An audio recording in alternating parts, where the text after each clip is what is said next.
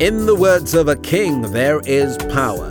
And as we behold him with unveiled faces, we're transformed into the very image of God. Welcome to the teaching ministry of Dr. K. Ijisesan, brought to you by Kingswood Ministries International. We believe that as you listen, faith is stirred up in you to become all that God has called you to be.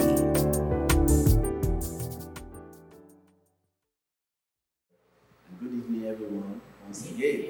All right, so we're going to go into chapter 5, but if you remember, we started from chapter 1, and we did say that the book of Galatians actually was one of Paul's books written to a group of churches in that region called, in the Minor Asia, of course, of present-day Turkey and, in that region.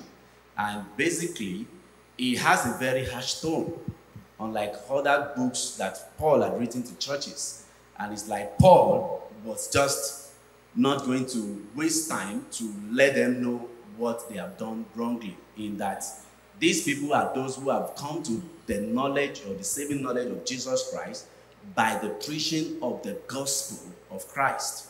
And not long after they gave their life to Jesus, some people came over, and these people are called the Judaizers, who came and were preaching legalism to them, which is for you to really be in Christ, there are certain Mosaic law that you still have to keep. And one of those ones that they actually emphasized was circumcision, that you have to be circumcised.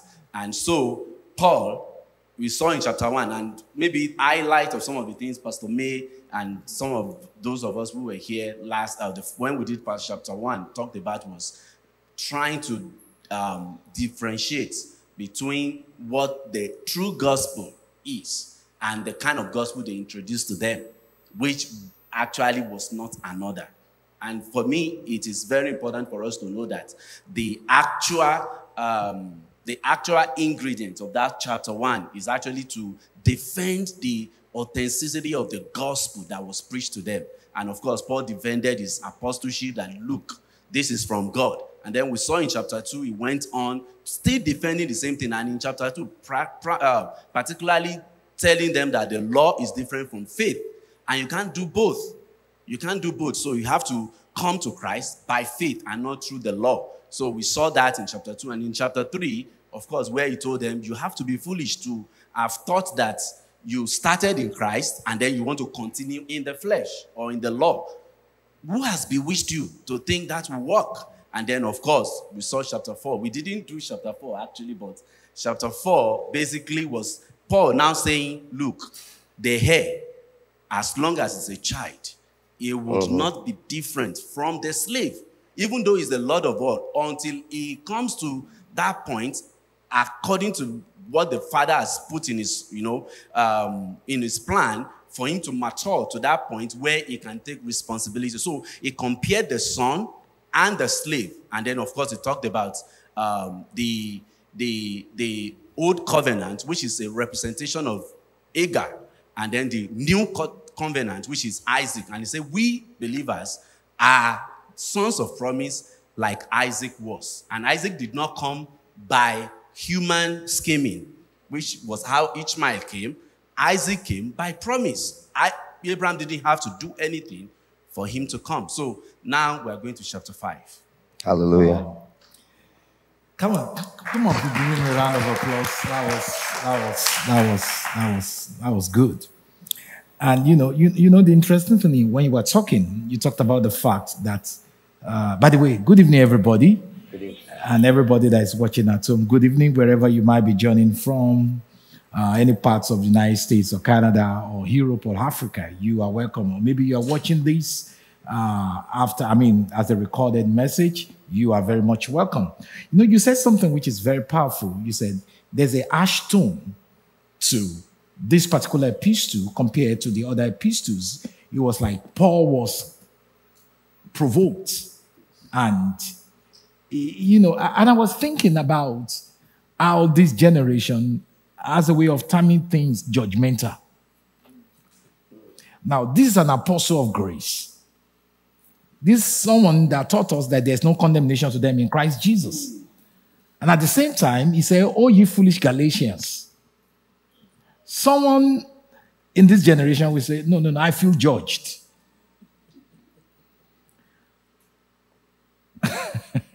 You know, some people in the name of grace cannot instruct again because they believe for you to preach grace, you have to be soft, you have to be, quote and unquote, gentle in your approach. But here we see Paul saying, you are foolish. And for you to call what is foolish wise is to be foolish. So if you are foolish, then, in fact, before you can be delivered from foolishness, you need to be informed that you are really foolish.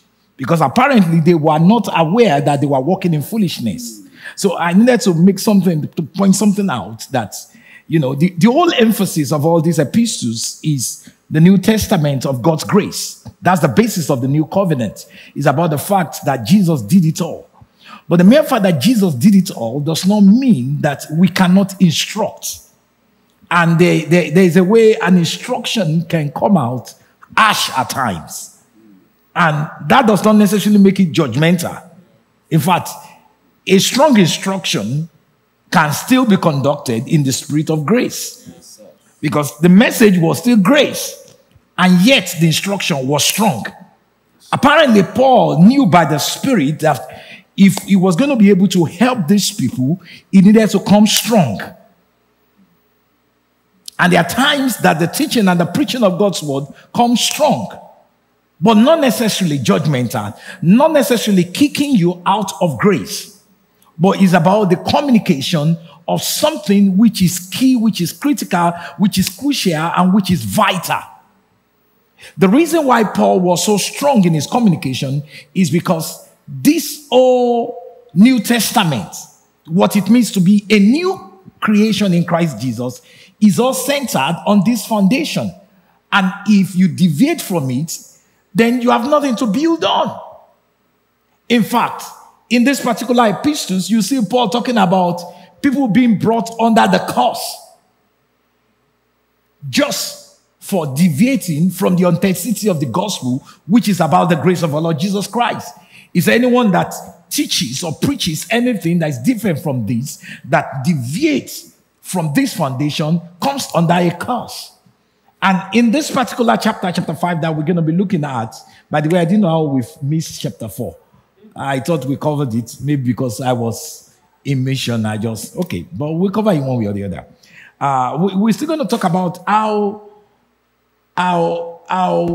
very intentional Paul was with the communication of the authenticity.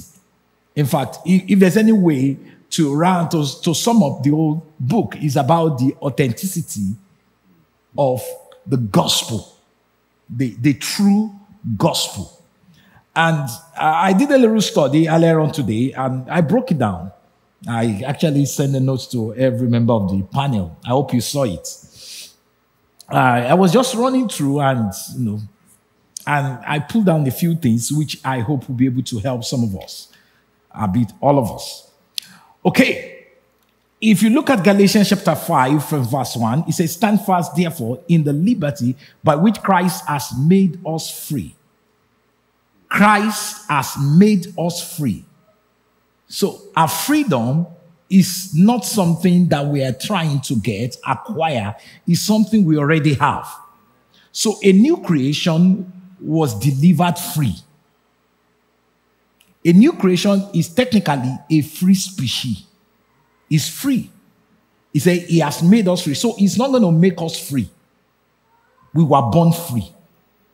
Over 2,000 years ago, in his sacrifice, in his death, we were made free. And the moment we receive Jesus as our Lord and Savior, freedom is part of our heritage. And he went to say, do not be entangled again with a yoke of bondage. So a new creation came delivered free. So if a new creation will not deviate from his manual, he's free.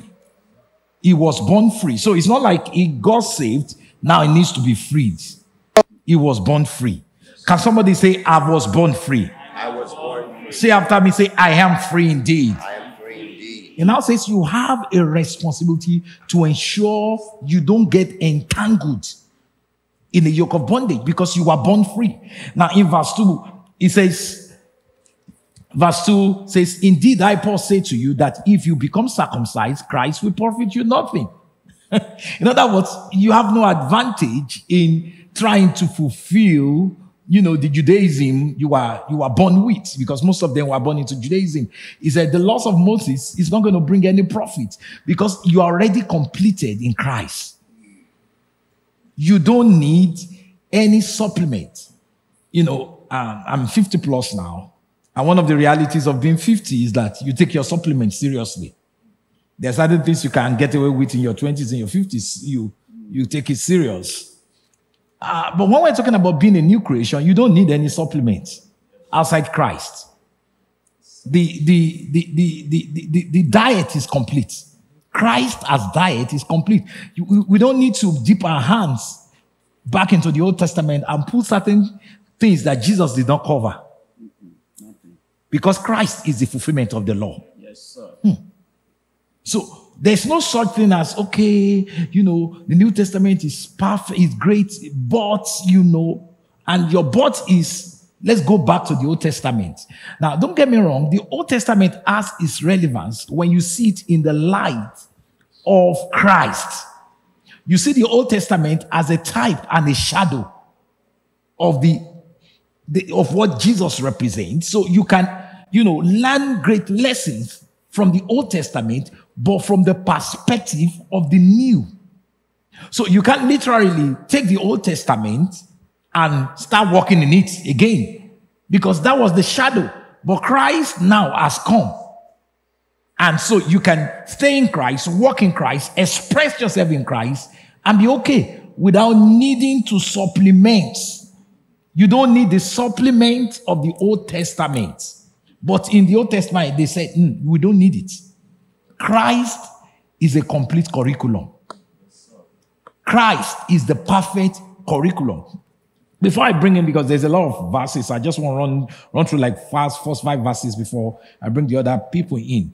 In verse 3 of Galatians, it says, I testify again to every man who becomes circumcised that is a debtor to keep the whole law. In other words, the moment you begin to travel back to the covenant of the law, what you have done is that you have brought yourself into bondage. It's not just going to stop with the circumcision. You will have to now practice every single thing that you have been delivered from, which is literally is coming under a curse.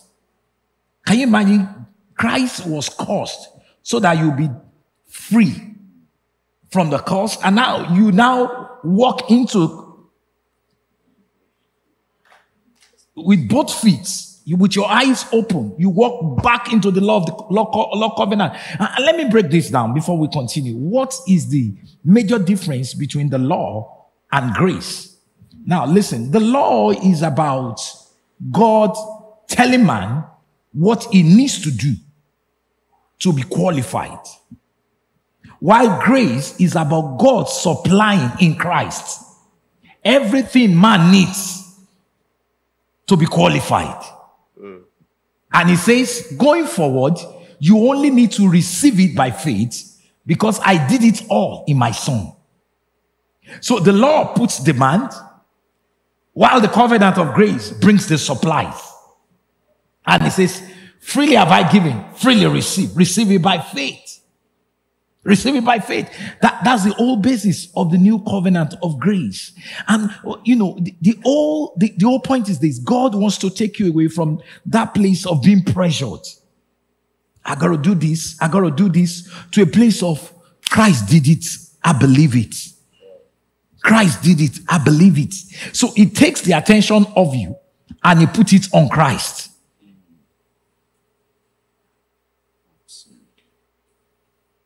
And how can you have that kind of yoke? No wonder Jesus says that my yoke is easy. Hey. He was talking to people under the law. He said, my yoke is easy. Don't you get it?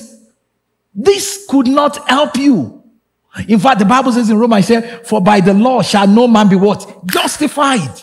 So the law did not free any man. It did not justify any man. The whole point of the law, in fact, is to let man know is helpless by himself. That he needs a savior.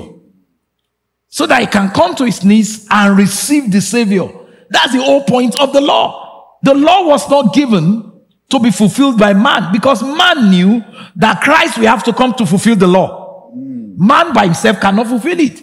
So Christ came as a seed to fulfill every requirement of the law. Now that he has fulfilled it, he said, going forward, all you need to do is to be in Christ. So for you to want to live the law all over again is to step outside of Christ. Wow, I'm loving this. Let's say verse 4. Verse 4 is so powerful. He said, you have become estranged from Christ. In other words, you kicked yourself out of covenant. You pulled yourself away from grace. He said, attempt to be justified by law. What does it mean to be justified by law? In other words, you see your qualification. The reason why God accepts you based on what you are doing. Father, I want to thank you today because you have helped me, kept all the laws. I've done well. I've not sinned. I've not said any foul words today. So thank you. Really?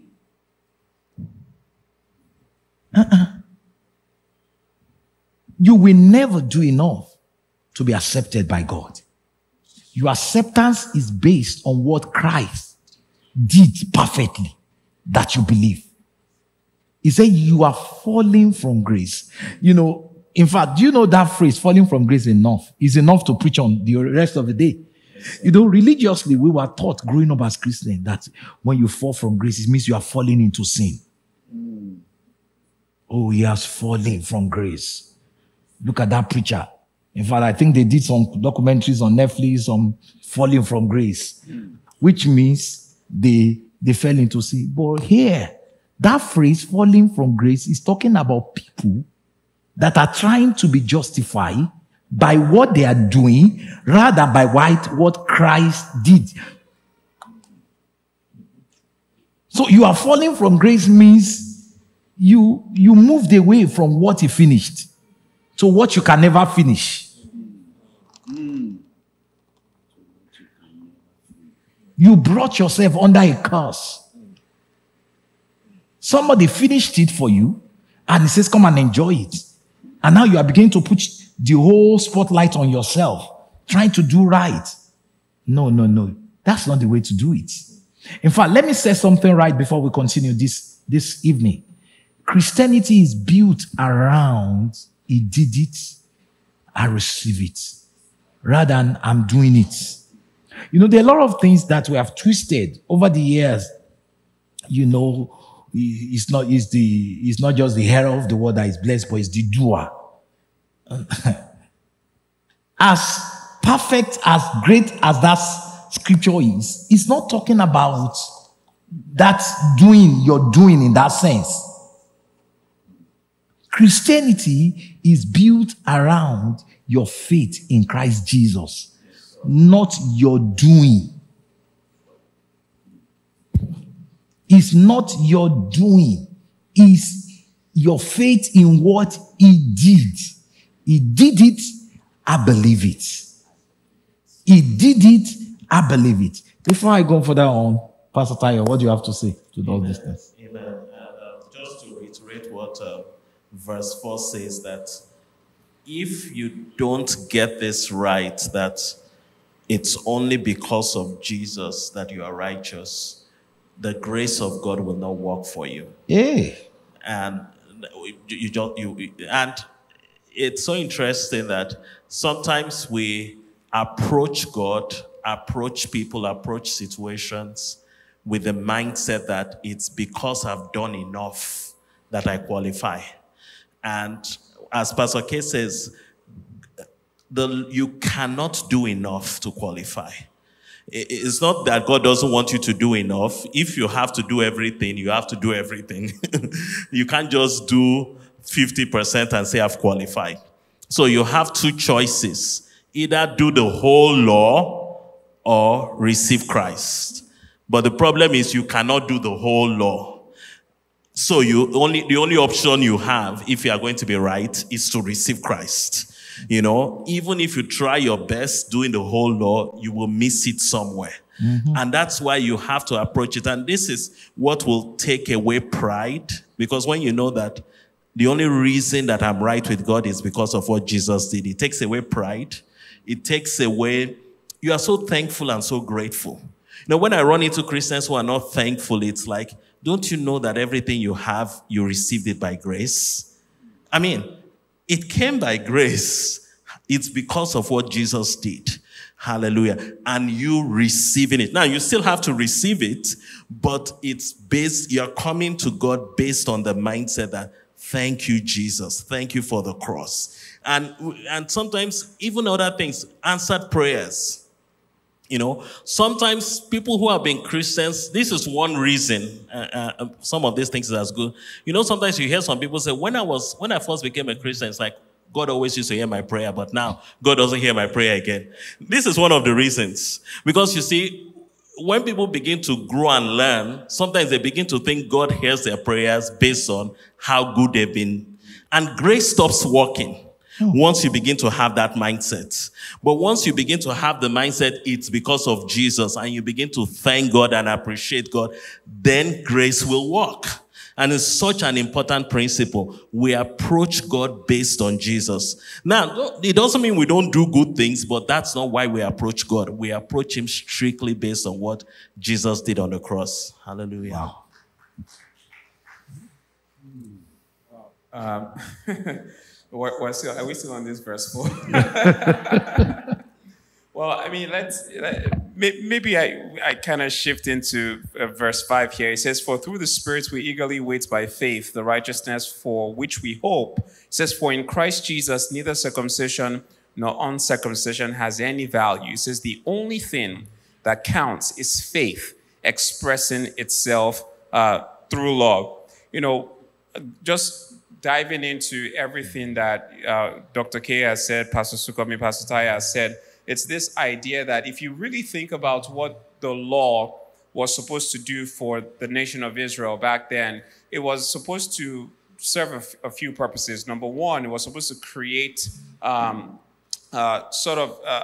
them with the rituals by which they would approach God, and also have God be part of their own natural experience. That was the idea of what the law was supposed to do for them. And the second thing was that the law was a constant, or fulfilling the rituals of the law was a constant reminder that there was a broken relationship between human society and God, and even amongst humanity themselves, and also the relationship between human beings and the environments that they lived in.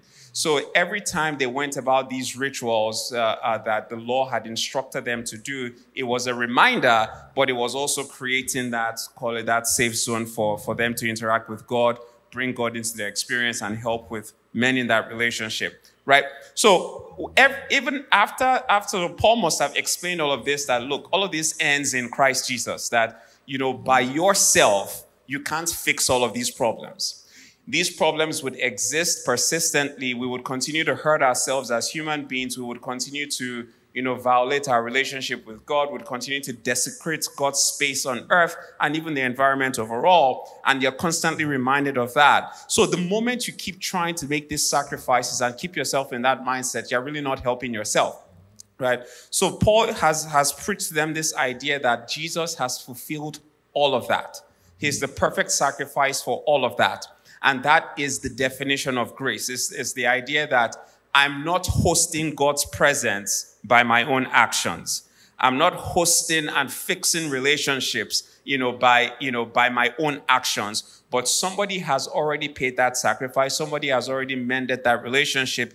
And the way we live out this reality, he says, is through the Spirit, right? So the Holy Spirit that we have received is the one who is empowering us through the knowledge and the consciousness of the grace of our Lord Jesus Christ, so that we can relate with God effectively. So there's, because of this, no condemnation. There's no sense of guilt in how we interact with God. And as a result of that, there's an implication for how we interact with one another as well. It says what really happens is two things, right? We need faith in what it is that Jesus has done, that finished perfect work.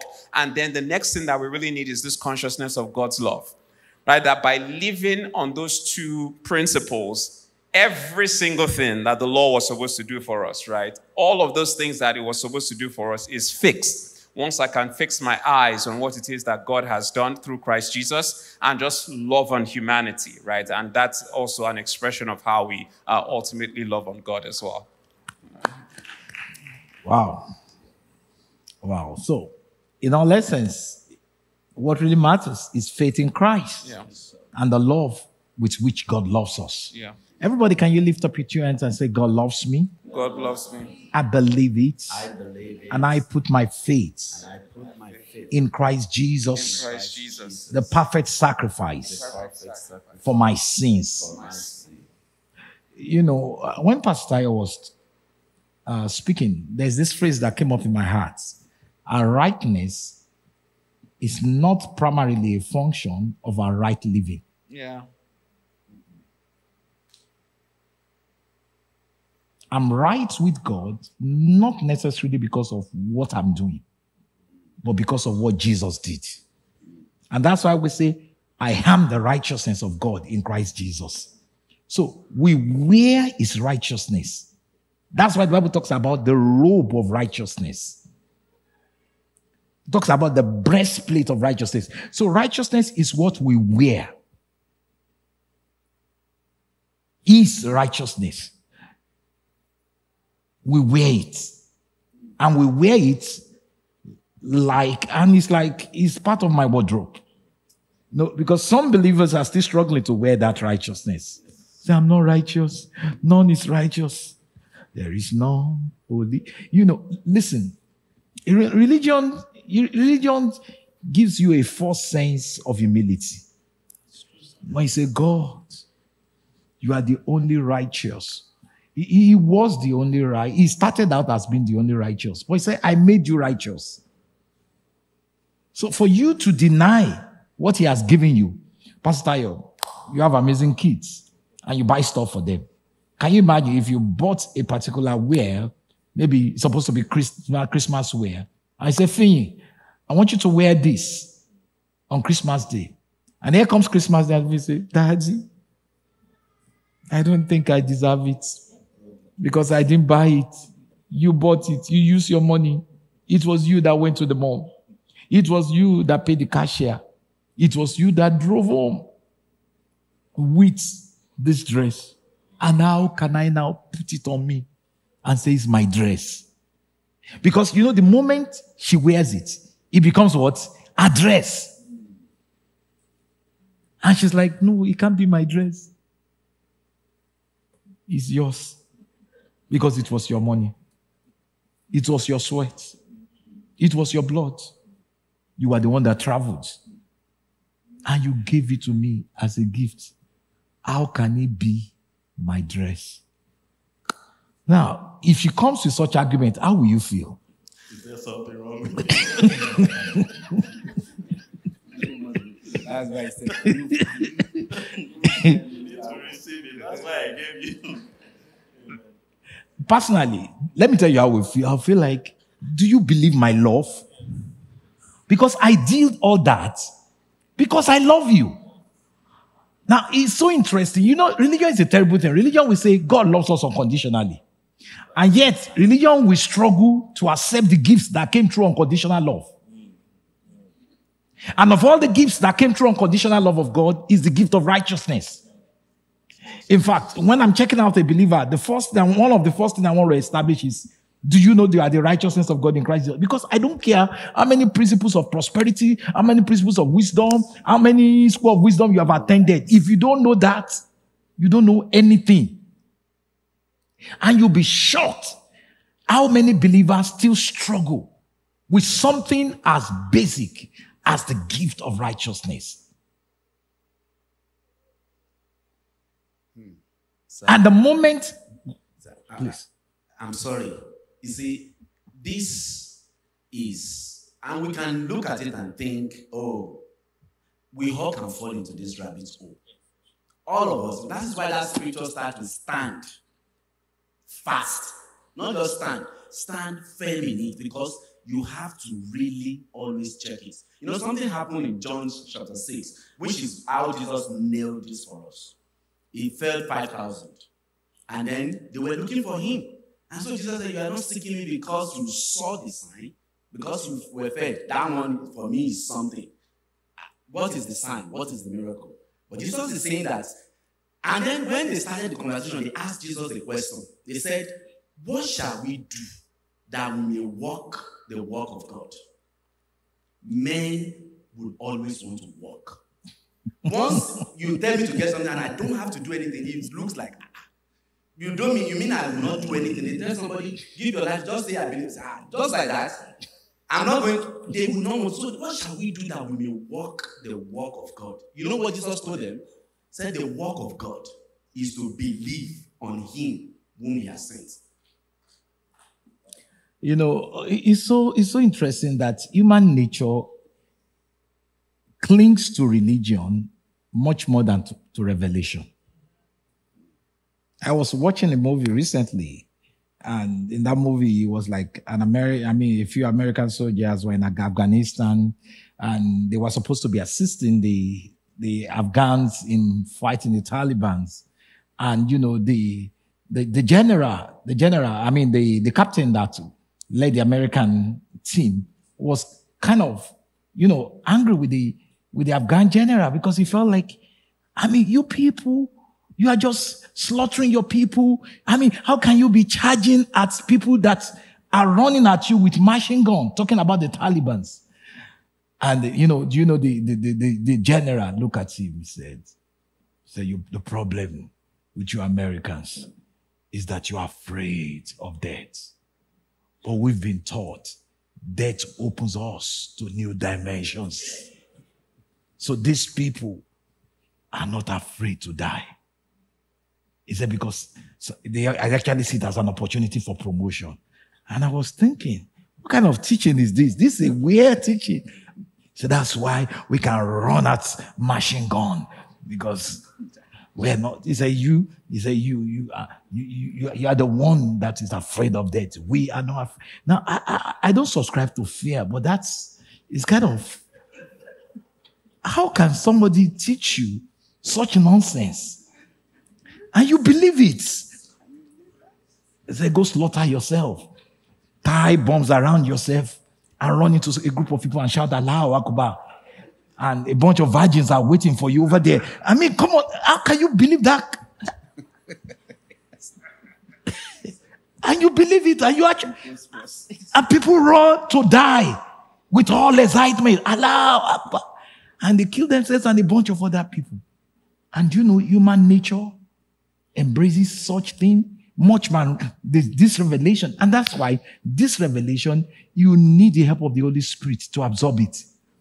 Because the human nature is, I want to do something. I run into a moving machine because I believe in my Christianity. He has done it already. Just believe it. Why do you have to die like that when somebody already died for you? I said, no, that doesn't feel right. I agree with you. It doesn't feel right with human nature. Religion and human nature, they marry. They are in tune. They are like, okay, it makes sense. But somebody says, you are the righteousness of God in Christ Jesus, and it has nothing to do with what you do. It has everything to do with Jesus' deeds. That's kind of strange. It doesn't sound right. It doesn't sound right to a natural mind. But to somebody who understands the unconditional love of God by revelation, that's the essence of Christianity. For in Christ Jesus, neither circumcision, in other words, all this, do this, do this, do this, they avails nothing. The only thing that matters is faith in Christ Jesus, in what he did for you, and the love of God for you. Lift up your two hands one more time and say, God loves me, and I believe in the sacrifice of Jesus. Wow, it's liberating. Stand therefore and do not be entangled. Don't let anybody talk you into, you got to do this to get this. Christianity is not transactional. Christianity is not transactional. He loves us unconditionally. He just says receive it. That's what Christianity is all about. Does it make sense? It does not make sense. But that's God. And that's why the Bible says God is love. Let me run. I hope somebody is enjoying this. Can you put your hands together for this gentleman? Okay. Verse 7, it talks about being intentional in protecting our revelation of grace based on what Christ did for us. If you read verse 7, it says, you ran well. Who hindered you from obeying the truth? Who got into your head? Who messed you up? Look at verse 8. Verse 8 says, he said, this persuasion does not come from him who calls you. Hey! Apparently, they came with so much persuasion. And he says, it's not God. Something can sound right and not be right. It's pulling you away from grace. It's pulling you away from your strength. It's pulling you away from your blessing. This persuasion does not come from him who calls you. Do you understand the one that calls you? Do you understand that he loves you unconditionally? And he did everything for you in Christ Jesus. And Christ is enough. So anything that throws you back into what Christ has already fulfilled is evil. Now in verse 9, look at what it says in verse 9.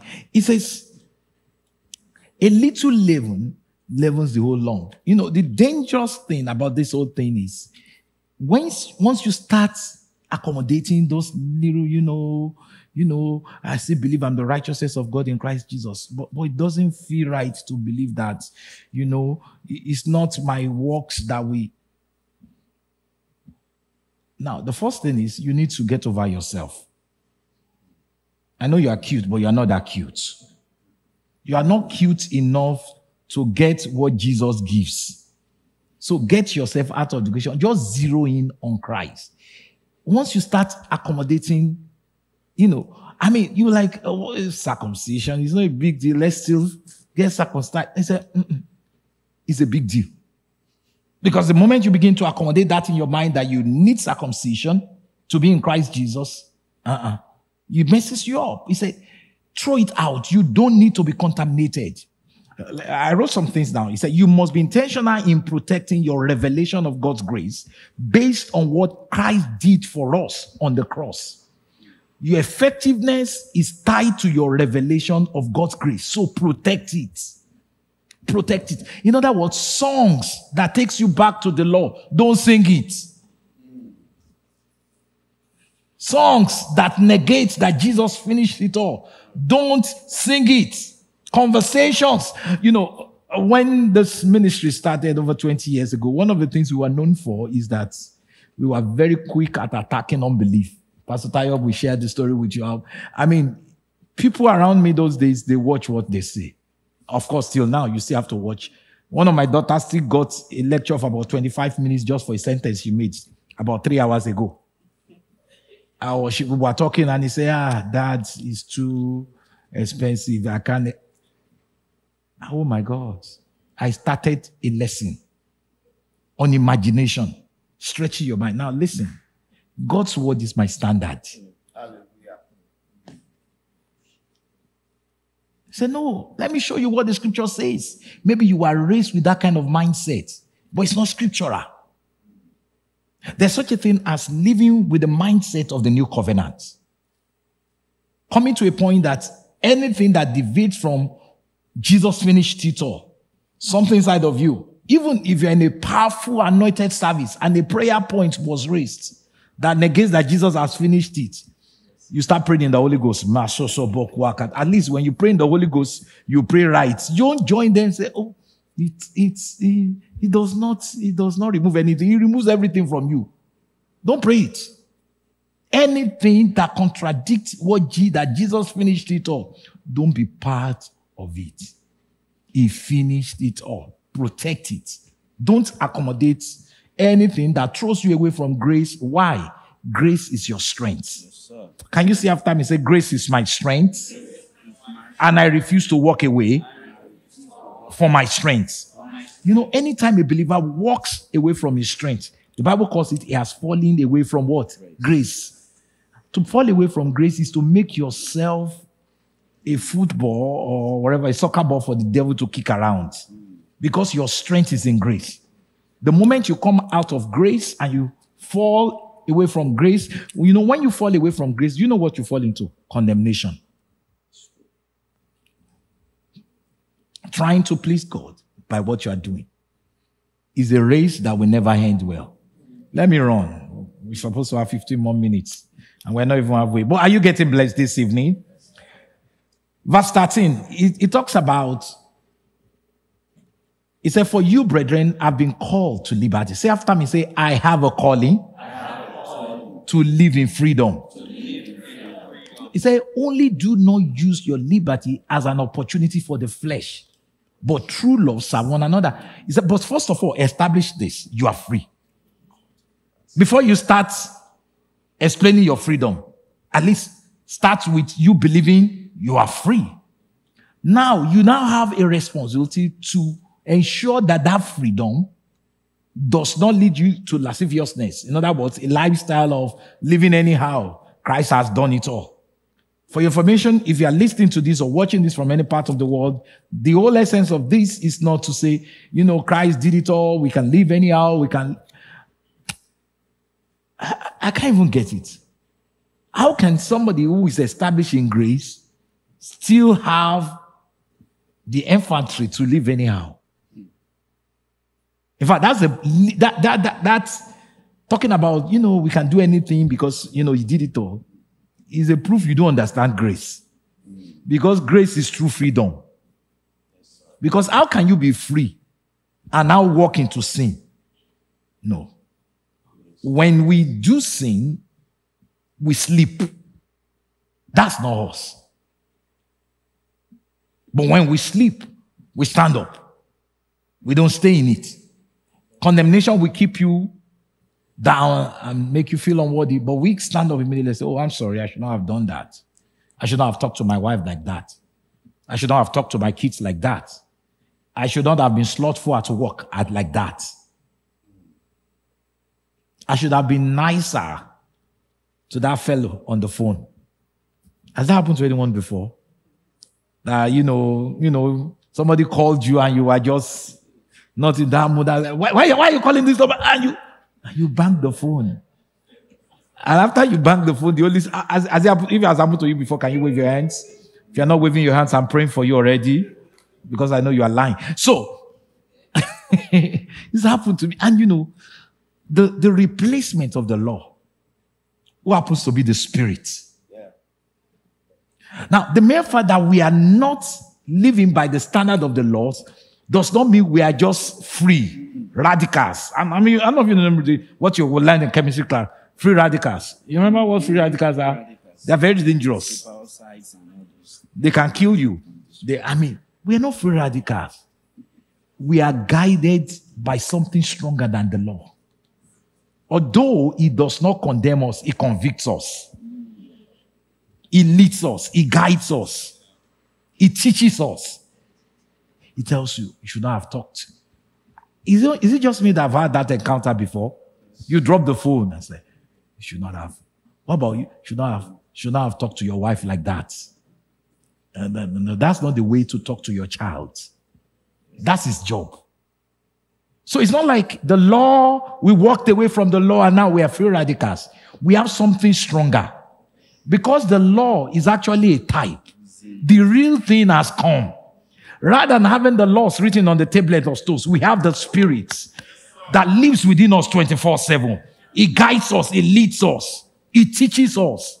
And that's why the Bible says, grow in grace. We grow in grace. You know, it's like taking classes.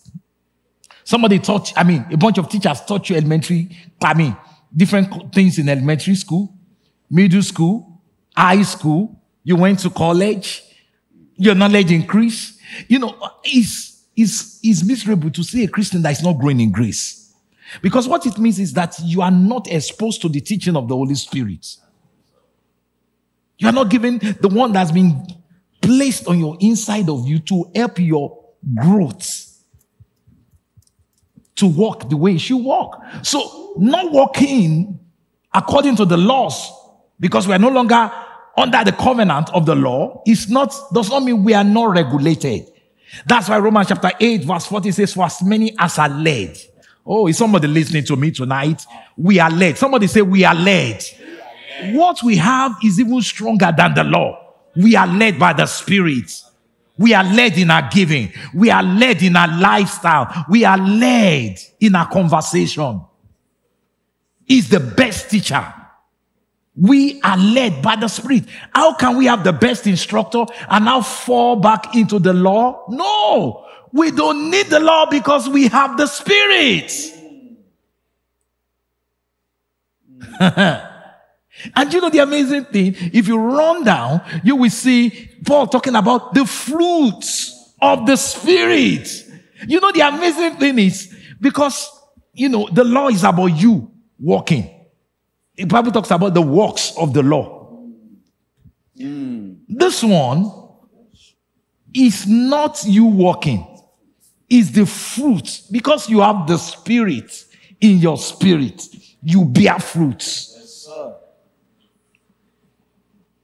So, saying we are not under the law, it's not saying we can live recklessly. No, it's saying we live better. We don't need tablets. We don't need inscriptions on the tablet of stones when we have a living Spirit inside of us who teaches us, who helps us to grow in grace so that we can bear fruit. He lists the works of the flesh. Then he lists the fruit. Interesting enough, not fruits. Fruits is one thing. Fruits is one fruit that has different compartments and components of the Spirit. That is the benefit of being under the grace of God. Being under the grace of God is not a freedom to live anyhow. It's a freedom to enjoy life and to bear fruit. And by the way, living in condemnation does not make you fruitful. Because what condemnation does is that it pulls you away from the Spirit that is meant to teach you to be fruitful, and it pulls you back. It makes you to fall away from the grace of God. And you can only grow in grace. There's no growth in the law. No. There isn't. We grow in grace. As we allow the Spirit of God to teach us, to lead us, to guide us, we grow in grace. We bear fruit. There are some amazing fruits. The reason why Paul was so passionate about this is this is not the way to grow. This is not the way. It's like, I'm for godliness. But what you are doing is not the way to bring forth the fruit of godliness. Let me do something. Can we run to verse? I want to kick a religious bucket right now. Verse 24. Let's run to verse 24 because we might not have time to cover it. And this is very key. Hey, how many times have we had messages along the line? You need to crucify your flesh. Crucify your flesh. But look at what the scripture says. He said, and those who are Christ. Anybody in that tribe? If you are Christ, can you wave your hands? Are you Christ? He said, those who are Christ. Someone say, I am Christ. He said, they will crucify the flesh. When I was preparing for this teaching, God told me, he said, it's so sad that Christians are taught to crucify the flesh when they should be taught to be aware that the flesh has been crucified. So their lack of revelation, that their flesh has been crucified is what is giving life to their flesh. That's like you go, what I'm saying. He said, those who are Christ have crucified the flesh. He didn't say those who have grown in Christ. If you are in Christ, he said you have crucified the flesh with its passions and desires. But the problem is this, because of the lack of awareness through revelation that the flesh has been crucified, you keep on firing the flesh. Because you don't see your flesh. I know, in fact, we have flesh and blood. We have flesh and blood. And God says, you are a spirit full of the life of God. You have the life of God. You have the life of God. That's why you can walk in the life of God. He said, if we live in the spirit, then let's walk in the spirit. In other words, he said, let that life of Christ, the Zoe in you, let it find expression. And it can find expression if you allow the teacher to walk. If you allow the teacher to walk. And how do you allow the teacher to walk? In the place of meditation, in the place of prayer, in the place of communion with other saints like this. The engagement of the Holy Spirit, causing the life to flow out, and you grow and grow. You sleep, you get up. And by the way, when you sleep, it does not mean you are going to hell right there. You know, one of the religious buckets I want to kick tonight is this thing about, it gives an impression that, you know, although you are saved, it's what Christ meets in your hands that really determines if you are saved. That's nonsense. Quote me anywhere. I know all of us, we had it at one time or the other. It's rubbish. It's a religious fallacy. And it has kept so many people in bondage, in fear. It's like you are saved, but you are not really saved. Say, somebody, a Christian, he was saying what he was not supposed to be saying, and he died. Where did he go? I'm not sure.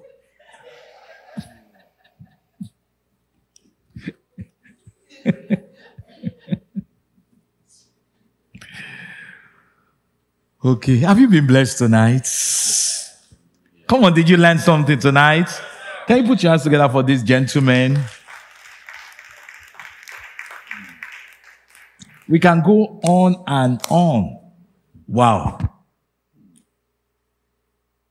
Christ has redeemed us from the curse of the law. Everybody lift up your two hands, stand up wherever you are and say after me, say, Christ has redeemed me from the curse of the law. I refuse to walk back into the law.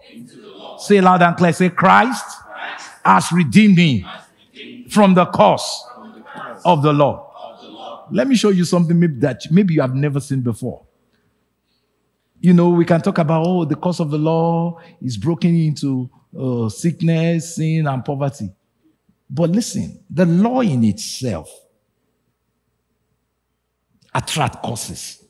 Now, Christ has redeemed you. He pulled you away from the condemnation that the law brings.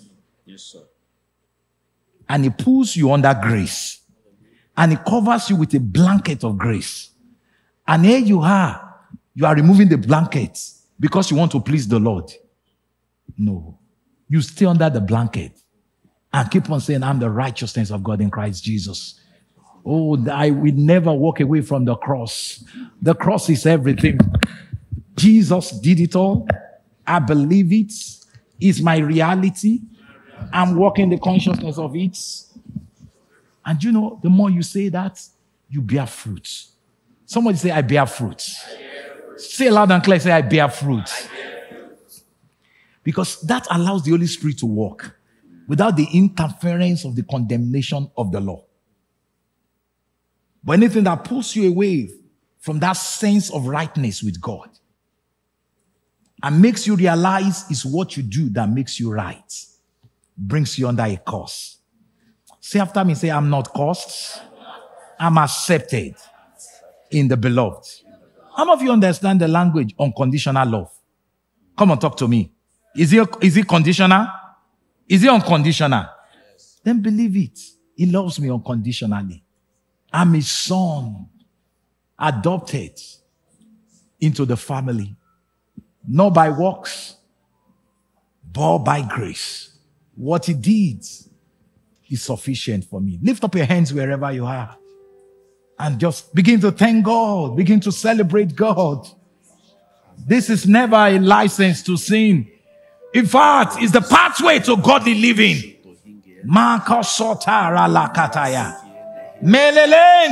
Can you pray in your prayer language right now? Glorify Jesus. I'm accepted in the beloved. I'm accepted in the beloved. I am the righteousness of God. Hey, I'm no longer cursed. Hey, Relekian Sota Balakataya. Manka Sota Baya. Hey, Relekian Sota Bababa. Melekugo Bolo Krabala. Mata Shatabara. Hey, Elele Kasota Baba Baba. Manto Yoshudabara. Manta Sosaba. Manta Sotaba. We give you praise. We give you praise.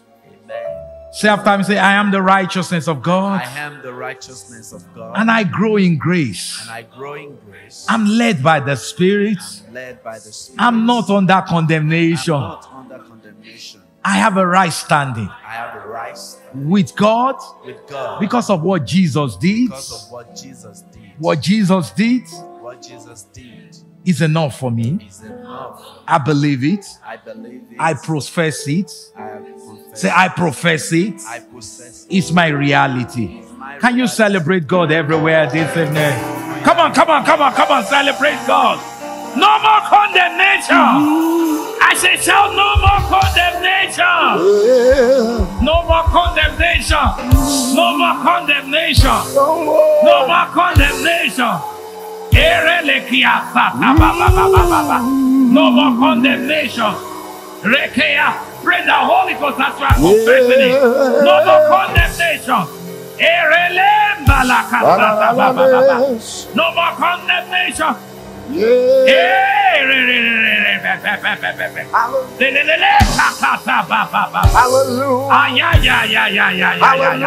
No more condemnation. Make up so. Listen, you know, when you established in this revelation, you know, there are certain songs you can't sing again. Songs like, when you come to collect your people, remember me, O Lord. No. Turn to your neighbor, say, he can never. I can't hear you say, he can never. He can never forget me. Forget me. Remember me, O Lord. Remember me. No, he never forgot. Now, in fact, it's a slap on the face of Jesus. God is not forgetful. He has come to collect his people. And he picked his people and left you hanging. No way. No way. He loves me too much. I believe his love. Can you celebrate the love of God this evening? Come on, why are you blessed tonight? Why are you blessed tonight? We hope you've been richly blessed by this teaching from Kingswood Ministries International. Feel free to visit our website at kingswood.org for more inspiring teachings by Dr. K. Ijishason. There you'd also find other helpful materials and further information about this ministry. God bless you richly.